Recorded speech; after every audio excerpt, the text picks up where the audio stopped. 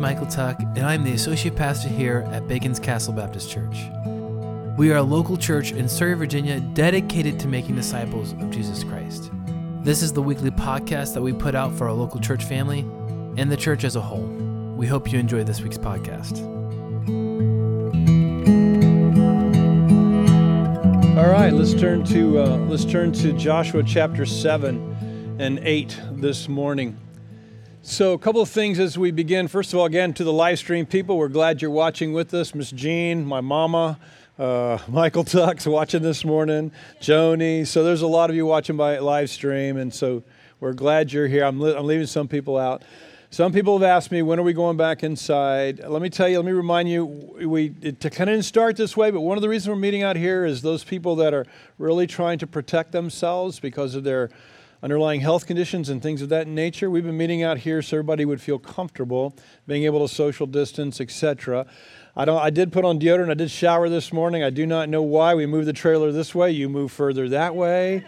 Why y'all can't be right here where I can see you? And I promise you, well, I guess I am high, so I guess if I have it, it could go on you, right? So maybe, is that why y'all are sitting so far away from me? It does make me feel a bit unloved up here because you're so far away from me. But anyhow, so I don't know about going inside. Several of you have asked me even this week, when are we going back inside? The gnats are terrible. It's a little bit humid.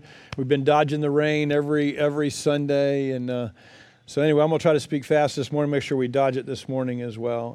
We're still looking at that. Maybe soon we're going to go back inside and just whenever you feel comfortable coming back inside, come back and be with us, you know. So anyway, kind of introduction. Chapter 7 and 8 of Joshua. When we left the destruction of Jericho last week in chapter 6, the last line says, "The Lord was with Joshua, and his fame spread throughout the land." That's an upbeat note, but it's going to turn south really, really quickly, just actually with the next thing that happens, the next page in our text. Chapter 7 begins with the sin of a man named Achan, and because of it, Israel is defeated by the next city they go up against. They were told that they were not to take anything from Jericho. They were not to take any spoils of war.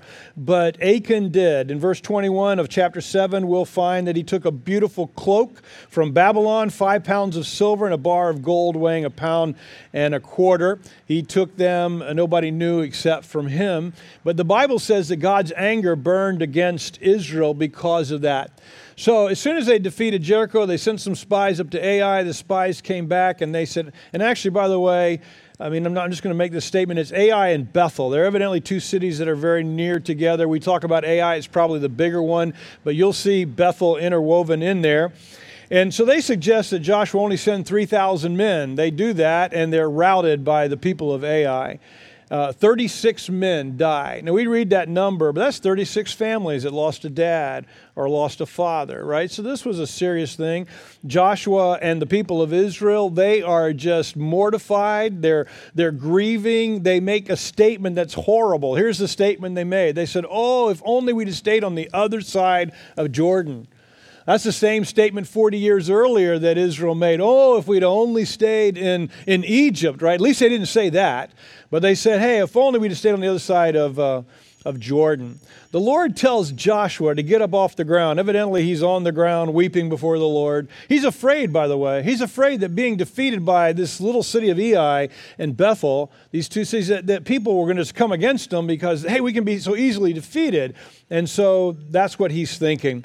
God says to Joshua, verse 11, he says, "Israel has sinned." Get up off the ground. "They have violated my covenant that I have appointed for them. They have taken some of the things set apart. They have stolen, deceived, and put things in with their own belongings." He tells them the reason you lost is because Israel has sinned against me.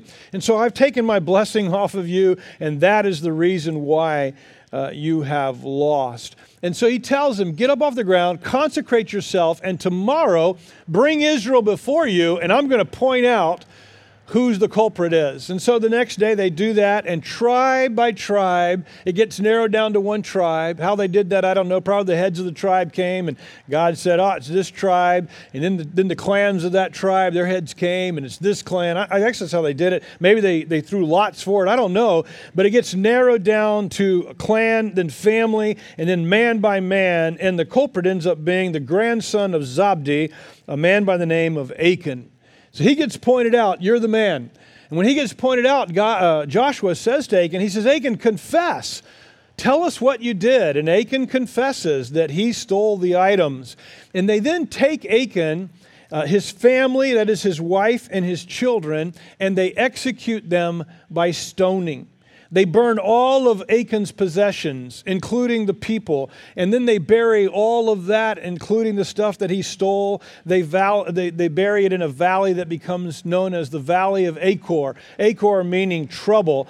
The same root to the name Achan and Achor are the same, and so some have suggested that Achan's name was Troubler, and so the valley where they buried him, burned him, killed him, became known as the Valley of Achor, the Valley of Trouble. That's what it says in your Bible. And even at the time that this was penned, that valley was known as the Valley of Achor. So when then God says to them, go to Ai and go back to battle. I'm going to be with you. They do that this time, though Joshua's taking no chances. He sends 30,000 men. They go by night. They hide behind the cities. He sends 5,000. They go to the west and hide off to the west. And then the next day, he takes men. This is a great, military move. He takes men to go like they did before and fight against them. And it doesn't take long before Joshua feigns that they're being defeated, and they run just like they did last time. And this time the people of Ai and Bethel decide, well, we've got them on the run. We're going to chase them. And of course, that's what they did. They chased them. When they chased them, the 30,000 men came out from behind, and they killed the city. They destroyed the city. They burned the city. When they had the men out of the city and the men have swarmed the city, destroyed it, the 5,000 men from the west rise up. Joshua turns around, and the Bible tells us that they destroy every single one of the men. Verse 17 says that not a man from either city was not destroyed. They burned Ai to the ground, presumably Bethel as well. They burned it to the ground. They killed 12,000 people that day, and they hung the body of the king of Ai on a tree for the day, and then in the evening they took him down. I guess they buried him under a pile of rocks like everything else. They plundered the cities, took everything of value out of that and gave it to the people, and then they left. And at the time of the writing, the city was still desolate. Now, that's a pretty gruesome story, isn't it? I mean, and in some ways, so foreign to every one of us. Okay, let me tell you why. For one, we cherish individual responsibility and accountability, not necessarily group accountability. And we don't kill our enemies in war. So this story is just really hard for us really to wrap our heads around in some ways. What I hope to do in just a few moments is I'd like to share with you 4 lessons that we can glean from this sin of Achan, from the sin of this man. 4 lessons for us today that I think are very appropriate, things that we need to hear, things that we need to be reminded of. But I'm also going to try to address, it probably won't be satisfactory to you completely, but I'm going to try to address the elephant in the room, the killing of all of those people, and then the destruction of everybody, and then even God's holding Israel accountable for the sin of one man named Achan. So we'll talk about that. So let's move forward. Here's the first lesson that I'd like you to glean from this story of Achan, Ai, defeat, and victory. Here's lesson number 1. Our sin is never hidden from God. Now that's probably a no-brainer. You know that if you're taking notes on your first thing. It's our sin is never hidden from God. And this is illustrated all throughout our Bibles. In chapter 7, verse 10, the Lord then says to Joshua, stand up. Why have you fallen down? Israel has sinned. They have violated my covenant that I have appointed for them. Everybody else didn't know. They were oblivious to what Achan did, but not God. God knew what Achan did. Now, all throughout the Scripture, we see this established. Proverbs 5:21, for a man's ways are before the Lord's eyes, and he considers all his paths.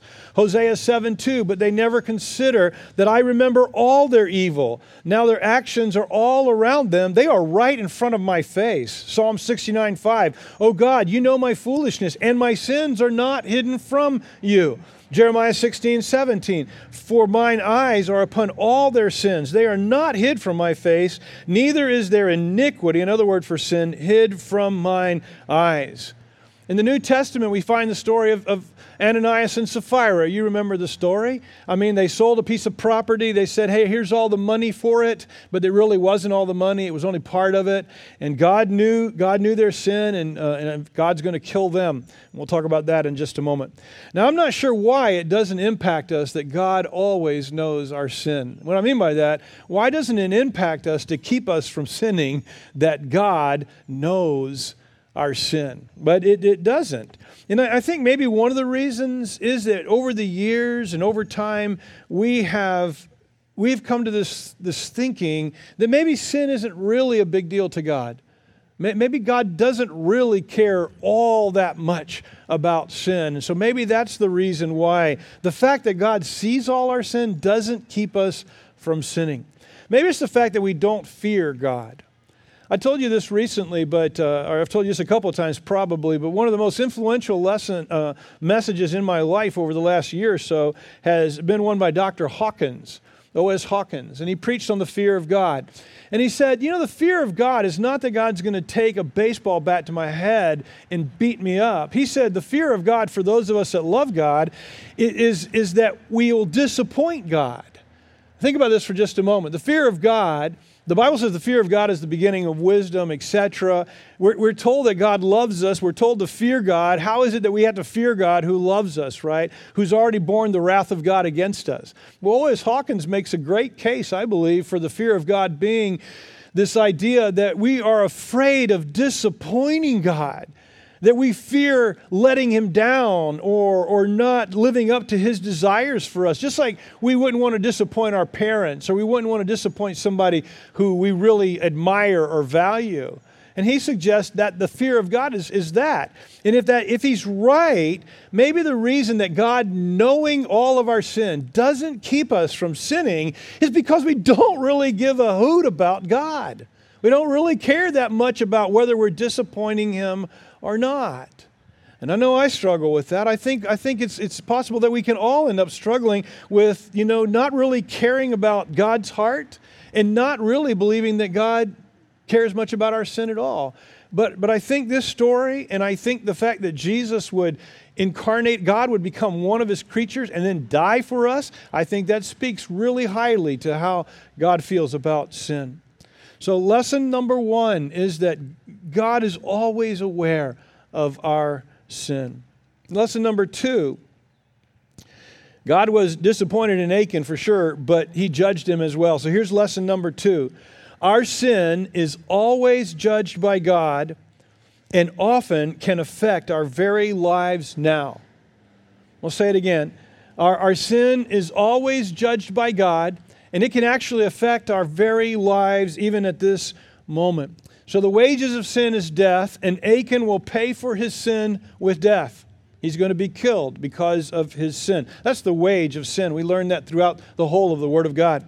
Chapter 7, verse 24, it says, Then Joshua and all of Israel with him took Achan the son of Zerah, the silver, the cloak, the gold, his sons, his daughters, his ox, his donkey, his sheep, his tent, and all that he had, and they brought it to the valley of Achor. And Joshua said, Why have you brought this trouble? Today the Lord will bring you trouble. So all of Israel stoned them to death. Now, all of us die because of sin. All right, we're all going to die because of sin. We're going to die because of Adam's sin. We're going to die because of our own sin. It's the punishment that God has placed on all of us as human beings because of our sin. But what I want you to note is that though Adam and Eve didn't die right away, they would eventually die. Sometimes God exacts the punishment of death immediately on people for their sin. In other words, the Bible says, the day you eat of the fruit, you're going to die, right? Well, they didn't die right away. God removed the tree of life, and they would eventually die. But sometimes God actually takes our life as a punishment for sin immediately.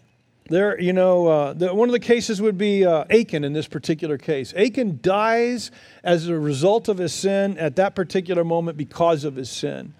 Ananias and Sapphira would die because of their sin at the moment they did. They died as a punishment for their sin in that moment. The Israelites are ordered to kill all the Canaanites, and that was God's immediate punishment of sin on them. Now, I know that's not really satisfactory for us because we're like, well, wait a minute, why doesn't God just kill them? Why doesn't God do it? Why is he asking Israel to do it? And I don't have an answer to that. I really don't. But I do want you to see that when God does ask Israel throughout the Old Testament to wage war and to destroy everyone, he is enacting the wage of sin on all of those people in that particular moment. We're all going to die, but God at times God at times takes our life immediately. Now, I want to say this to all of us. This is where we should so rejoice because Jesus is alive. He resurrected from the dead. He overcame death, and we're going to get to overcome death as well. That's the promise of God, that he's going to raise us back to life. But the wages of sin is death. It's appointed for man once to die, and then the judgment. So here's what I want you to see. Though that we're all going to die as a penalty for our sin, God sometimes will take your life immediately. In 1 Corinthians, there's a statement by Paul that because of the way people were taking the Lord's Supper, that some had died. They had died as a result of what they were doing. Now, we might not like that, and it might seem unfair. And maybe it is unfair. In other words, why hasn't God killed me because of my sin up to this point? Why hasn't God killed you up to this point for your sin? The wages of sin, you're going to pay. God's going to judge all of our sin. We're all going to die. But why does God let me live? Why does God let you live? Why does for some people, he takes their life immediately? My point of this lesson is simply this, and Achan illustrates it. Though we'll all die for our sin, God sometimes takes your very life in that very moment for sin. Now, we're not concerned about that. I mean, we don't seem to be all that concerned about that. Why? I guess because we don't see God doing that all the time, or maybe we can't even correlate between when he does it and when he doesn't, so we don't seem all that concerned about it. But I do want you to hear it. I do want you to understand it. Because of our sin, you and I God can take our lives. He is just in doing that at any time he wants because of our sin. All right? Lesson number 3. Our sin often affects those around us, even those we love most. I'm going to say it again because I know some of you are writing it down and I left some big spots in their spots. Our sin often affects those around us, even those we love the most. In Joshua 7:11, we read, God says, Israel has sinned. He doesn't say Achan has sinned. He doesn't say one of you has sinned. Well, I mean, that's the implication. One of you sinned. But notice he says Israel has sinned. Because of Achan's sin, God is holding all of Israel accountable for what he did, and they lost a battle. They lost the battle of Ai and Bethel over that, and they lost 36 men. 36 men died. 36 men lost their lives. So I read this to you already, but when Joshua has Achan in front of him, he says, today the Lord will bring trouble on you. So Israel stoned them to death, and they burned their bodies. They threw stones on them and raised over them a large pile of rocks that remains still to this day. But it wasn't just Ai who paid for his sin. It was his whole family that did. His wife died because of Achan's sin. His children died because of Achan's sin. Now, we don't know that they were little children. We don't know what age they were. We don't even necessarily know that they weren't complicit at some level, but they weren't complicit because the children and the wives, they weren't fighting in the battles, right? So they didn't take the stuff. Achan took the stuff. But yet his whole family is punished by death for Achan's sin. Now, I have to say, for me as a Western, modern, individualistic man, this is hard to fathom. It's hard to wrap my head around. Why is all of Israel responsible for Achan's sin? Why is his family, his children, his wife responsible for Achan's sin? That seems unjust. And I have an answer, but like I said, it may not be satisfactory to you, but here's the answer from Scripture, and that is that God often views us as a whole group and holds the group accountable for an individual sin. In other words, that he can actually hold a family accountable for my family accountable for my sin, or your family accountable for your sin. And I don't even just mean dads or fathers. I mean any of us. You know, God often sees us as a group and not the individual actions of one. And it's not that God doesn't cherish us as individuals. It's not that he doesn't see us as individuals or that we can have an individual relationship with him. But he obviously in these days values the corporate identity of Israel as a nation. And he valued the corporate identity of a family. And he treated families as families and a nation as a nation. And Israel ended up being culpable because of what Achan did. Now, Israel was a special group. They were the nation that God had established, that he put them together from Abraham's family, and he said, you're going to be my people, you're going to be my nation, I'm going to have a special relationship with you. He treated them as a whole, and he did that with families as well. Unsatisfactory, isn't it? I mean, still for us, it's just hard. That doesn't seem right or just, but that's how God is looking at folks in this day. There is a major sense where God does not pull out the individual and hold him accountable. He's holding the whole group accountable. Now, I need to tell you that that's going to change. In Numbers chapter 14, verse 18, here's what God said. They're coming out of Egypt, and this is in the wilderness. It says, "The Lord is slow to anger, abounding in love, and forgiving sins and rebellion. Yet he does not leave the guilty unpunished. He punishes the children for the sins of the father to the third or fourth generation." So what he's saying there is that he's going to judge people as a group for even generations to come. Not just the generation that's there, but generations to come. I'm not sure if the thought was we would hold each other accountable because we're a group. I don't know if that was the thought. Maybe it was. But God's going to revisit that, and he's going to change that, and he's going to move from group responsibility to individual responsibility. And I want to tell you why I think he made the change. And again, I'm speculating because it doesn't say, but I think he made the change from group accountability to individual accountability because instead of working to hold us all accountable as a group, what it ended up doing was everybody was excusing their own sin and saying, we're being judged and punished because of what my forefather did. It's not my fault. It's not my sin. It's granddaddy's sin. That's the reason why we're experiencing this, especially in Israel. And so I think that's why God changed. In the book of Ezekiel, this is a millennium later. This is it's over 1,000 years later. The prophet Ezekiel says to the people on God's behalf, he says, this is chapter 18 of Ezekiel. He says, "The word of the Lord came to me, Ezekiel. What do you mean by using this to Israel? What do you mean by using this proverb concerning the land of Israel? The fathers eat sour grapes and the children's teeth are set on edge." In other words, the children reap what the father did. "As I live, this is the declaration of the Lord God. You will no longer use this proverb in Israel. Look, every life belongs to me. The life of the Father is like the life of the Son, both belonging to me. The person who sins is the one who will die." Verse 18 of chapter 18, he gives us an example. "As for his father, he will die for his own iniquity because he practiced fraud, robbed his brother, did among his people what was not good. But you may ask, why doesn't the son suffer punishment for the father's iniquity? Since the son has done what is just and right, carefully observing all my statutes, he will certainly live. The person who sins is the one who will die. The son won't suffer punishment for his father's iniquity, and a father won't suffer punishment for a son's iniquity. The righteousness and the righteous person will be on him, and the wickedness of the wicked person will be on him." So there's a change that takes place over a millennium later. And again, like I said, I don't know why God looked at at individuals with corporate responsibility before. Like I said, I'm speculating. Maybe it was so that we would keep each other accountable. But because of our sinful hearts, that wasn't working. God says, I'm not doing that anymore. And He changes with Ezekiel.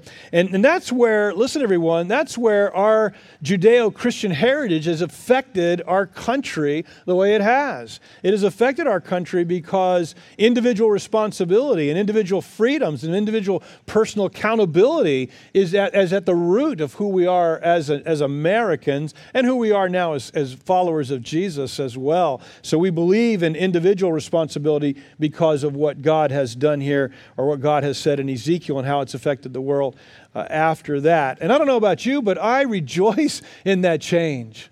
You know, I'm glad that I'm not accountable for my father's sins in the sense that somehow he sinned, so I've sinned with him. I'm glad that my children don't suffer my sin, right? And their children won't suffer from their sin per se, or won't be judged for their sin.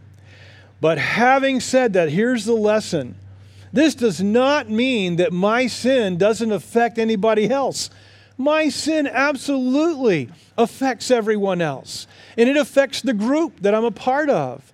It affects this church. It affects my family. So does your sin. The Apostle Paul said in the New Testament of the immoral man in the church in Corinth, he said, don't you know that a little leaven leavens the whole batch of dough? His point was that our sin affects everyone around us. It's not that God's going to judge my children for my sin, but my sin does affect their lives. Listen, sin brings brokenness, and brokenness can't help but affect everyone around you. If your sin is uncontrolled anger, I guarantee you your children are reaping the effects of that brokenness in your family. If your sin is drunkenness, then your whole family is being affected by the sin of drunkenness. You're wasting your family's money. Your family is probably living in greater poverty because of the sin of drunkenness in your life. If you experience the sin of divorce, I guarantee you that your children are going to be affected by that negatively. I could go on and on and on, but sin always affects those closest to me. And so my family is affected by that. But it's not just as a family. We as a group, as a church family, we are affected by each other's sin. You know, if one of us in our church family, a man or woman, if you represent us and you are unkind to people around you and they know you're part of us, then they can't help but just associate you with us, especially if you're trying to talk about spiritual things in some unkind way. Or if you're ungracious or angry or drunk, they will judge every one of us by you. Your sin affects the group. Now again, the distinguishing mark is that God doesn't judge, if you would, or punish us for somebody else's sin, but our sin has great ramifications on those all around us. We are the sum of our parts. It's probably been 20 years ago, but we had a gentleman that was attending our church, a regular attender. He wasn't part of our church, but he ended up being convicted of child molestation. And I remember a reporter calls me, and the reporter is going to report that he attended our church family. He's going to report he was a member, and I said he's not a member, but he is a regular attender of our church. But I asked the reporter this. I said, would you please not put that in the paper? I said, because this man wasn't involved in any of our children's ministries. In fact, wasn't involved in any ministry other than just attending our church. And I said, if you publish that, our church will be associated with this man's sin. And he's not convicted of doing anything in our church, etc., etc. My point is to give you an illustration. That's an extreme one, right? And everybody would say, oh, yeah, I can see how that would affect the group.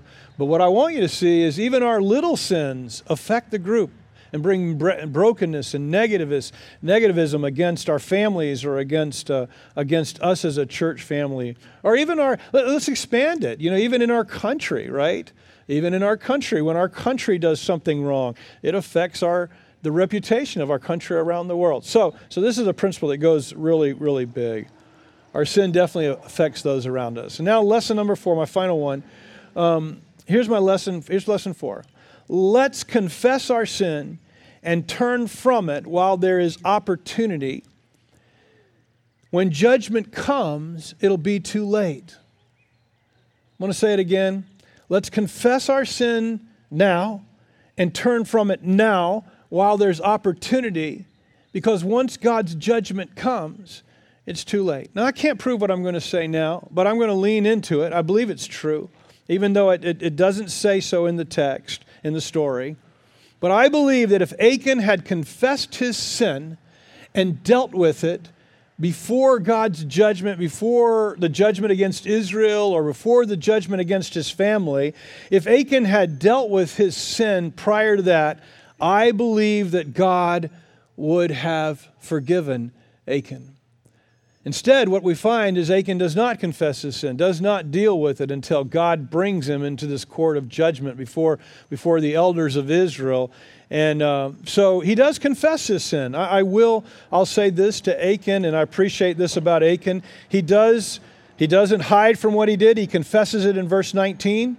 He says, Joshua says to him, "My son, give glory to the Lord, the God of Israel, and make a confession to him. I urge you, tell me what you've done. Don't hide anything from me."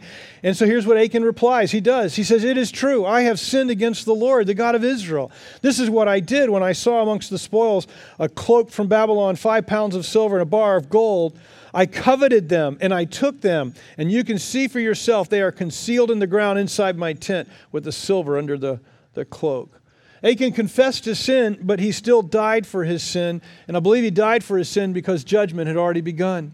Here's what the prophet Isaiah would say to Israel in Isaiah 55, 6 through 7. Now, granted, this is after this event, but I still think it would have held true. "Seek the Lord while he may be found.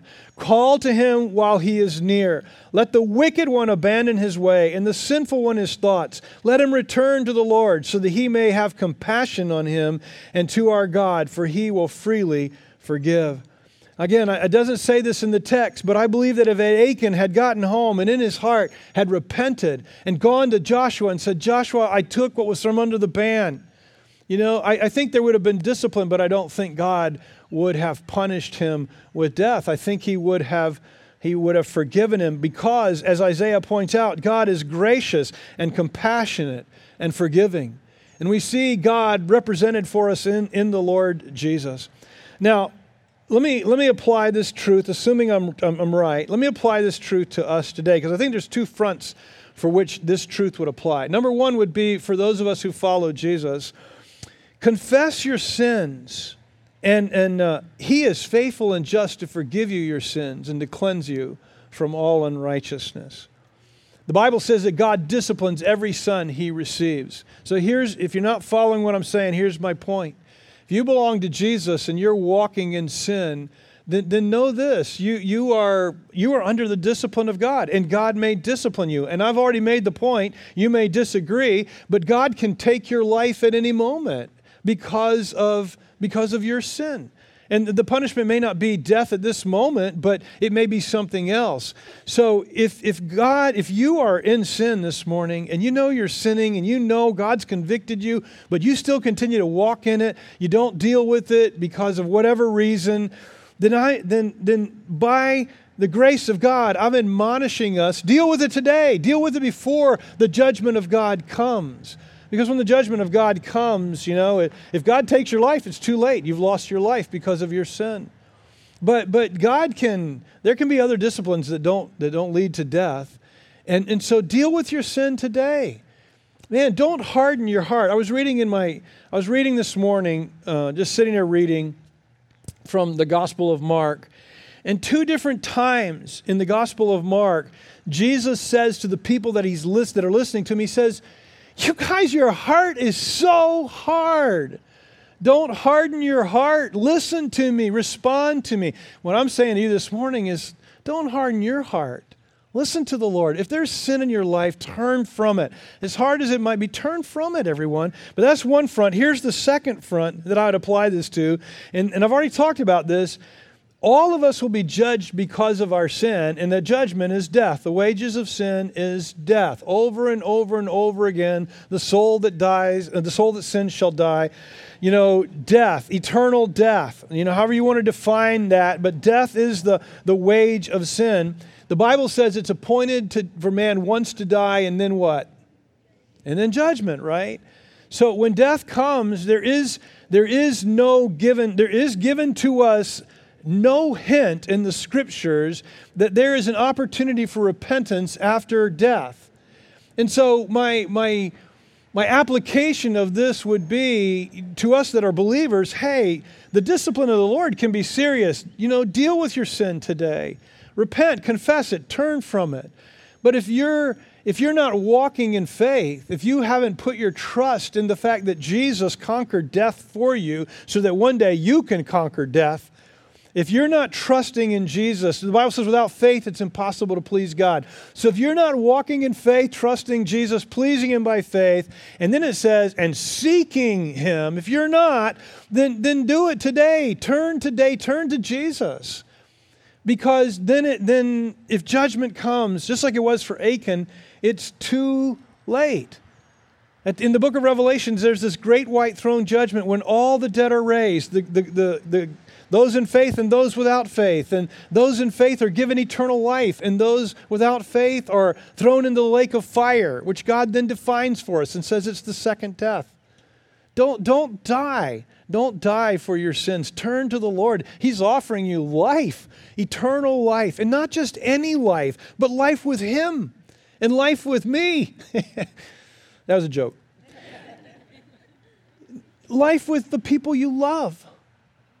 Isn't that awesome? Getting to be together. We'll be together forever and ever and ever. And somebody say, I don't want to be with you, Jimmy, forever and ever. I get it. But you know what? But hey, I'll be fixed. I'll be fixed, and I won't be selfish anymore. And I won't be wanting my way, and neither will you.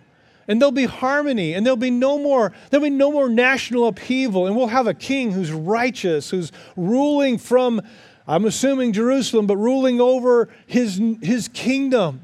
And He's going to be fair and right and just. And again, we'll be without sin, so I'm not sure exactly how He'll be ruling over us. He'll be a king, a benevolent king who we all have a friendship and a relationship with. I tell you, don't you want that? That's what God's offering to us.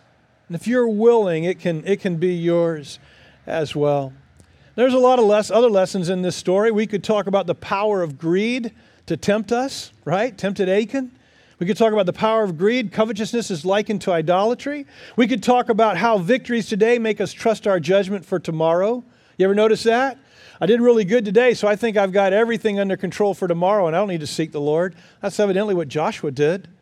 We could talk about how God sometimes asks us to sacrifice today, i.e. Jericho, don't take anything under the ban. But tomorrow, when you conquer Ai and Bethel, you get everything. So sometimes God asks us to sacrifice, and sometimes God gives us an abundance. We could talk about that lesson, but I'm not doing that. We're going to look at the last part of chapter 8. So if you got your Bibles, look at it with me. I'm going to read Joshua 8, the battle is over, they've won, they've destroyed, they've done what God's told them to do. Verse 30, at that time Joshua built an altar on Mount Ebal to the Lord, the God of Israel, just as Moses, the Lord's servant, had commanded the Israelites. He built it according to what is written in the book of the law of Moses, an altar of uncut stones on which no iron tool has been used. They were to offer burnt offerings to the Lord and sacrifice fellowship offerings on it. And there on the stones, Joshua copied the law of Moses, which he had written in the presence of the Israelites. So back in Deuteronomy 27, before they're about to cross over into the promised land, Moses had given them this whole book of instructions. It's the book of Deuteronomy. But in chapter 27, he says, on the day you cross over Jordan, you're to go to Mount Ebal, and you are to do what Joshua did. Create an altar there, uncut stones, write the law, the 10 Commandments on it, offer fellowship sacrifices. And then he said, Moses told them, and what I want you to do is I want you to repeat the covenant laws. And then I want half of you to be on Mount Ebal and half on Mount Gerizim. And there's evidently a valley in between the two. The altar's in the middle, the Ark of the Covenant's in the middle.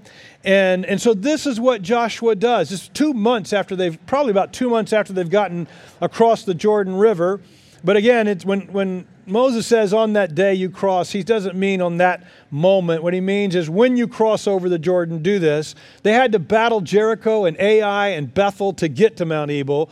Now they're at Mount Ebal and they're doing what God had told them to do through Moses. And so Joshua's got half the people, 6 tribes on either mountain. They've got the stuff in the middle. And here's what the Levites do. They read the law. I'm going to read you just a little fraction of it, verse 33. All Israel, resident alien, citizen alike, with their elders, officers, and judges, stood on either side of the Ark of the Covenant, facing the Levitical priest who carried it. Half of them were in front of Mount Gerizim, half in front of Mount Ebal, as Moses, the Lord's servant, had instructed or commanded them earlier concerning the blessing the people of Israel. Afterward, Joshua read aloud all the words of the law, the blessings as well as the curses, according to all that's written in the book of the law. There was not a word of all that Moses had commanded that Joshua did not read before the entire assembly of Israel, including the women, the dependents, the resident aliens who lived among them. Here's a little sample of what he read. The Levites will proclaim in a loud voice to every Israelite, the person who makes a carved idol or cast image which is detestable to the Lord, the work of a craftsman, and sets it up in secret is cursed. And all the people will reply, Amen. And the one who dishonors his father and mother is cursed. And all the people will say, Amen. And the one who moves his neighbor's boundary marker is cursed. And all the people will say, Amen. There's a whole list of laws like that. And as I was reading, I wonder where preachers get, when they say something, they go, Amen. They want you to do what Moses said they were going to do here. So they would read these laws, and the people from both sides would say, Amen. So be it, right? So be it. After Joshua had finished reading that, then they had the blessings and the curses. Half of the people would yell a blessing, and then half would yell a curse. Here's a sample. This is from, I believe this is from chapter 27 of Deuteronomy. But it says, Now if you faithfully obey the Lord your God and are careful to follow all His commandments I'm giving you today, the Lord your God will put you far above all the nations of the earth. All these blessings will come and overtake you because you obey the Lord your God, and you will be blessed in the city and blessed in the country, and your offspring will be blessed. The land will be producing. Your offspring will have, your livestock will have offspring, including young herds and newborn flocks. Your basket and kneading bowl will be blessed, and on and on and on. Let me read one more sentence. You will be blessed when you come in and blessed when you go out. And your enemies are going to be scattered in front of you. So half the tribe is yelling these blessings to them, right? Then the other half are yelling the curses to them. It's back across the other side. Here are the curses, a sample of them. But if you do not obey the Lord your God by carefully following His commandments and statutes I'm giving you today, all these curses will come and overtake you. And you'll be cursed in the city and cursed in the country. And your basket and kneading bowl will be cursed. Your offspring will be cursed. Your land and produce and young herds and newborn flocks, they'll all be cursed. And you'll be cursed when you come in and cursed when you go out. So that's what they did after they won the Battle of Ai Bethel. They had a worship service there on Mount Ebal and Mount Gerizim. Now, what were they doing that day? They were doing 2 things, and I want to end with this. They were doing 2 things. Here's the first thing they were doing. They were reminding themselves of the God they served and the statutes of the God they loved.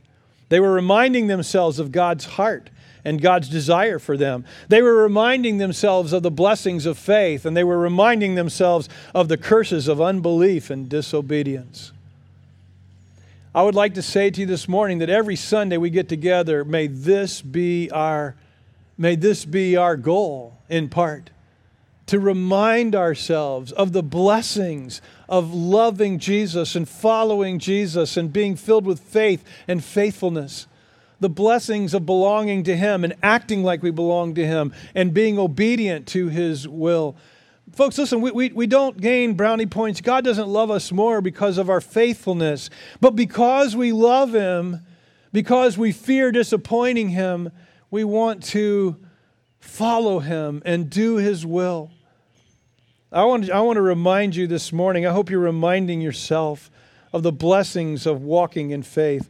with the Lord. Let's remind ourselves that God disciplines every son He receives. And let's remind ourselves this morning anyway that the consequences of my sin are not just personal, but I am responsible and I am accountable for my own sin. But my sin hurts you, and my sin hurts my family, and my sin hurts anyone that I'm connected with.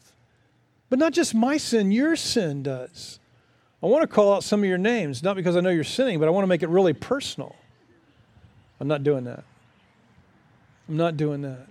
But your sin, remind yourself of those things. But here's the second thing they were doing.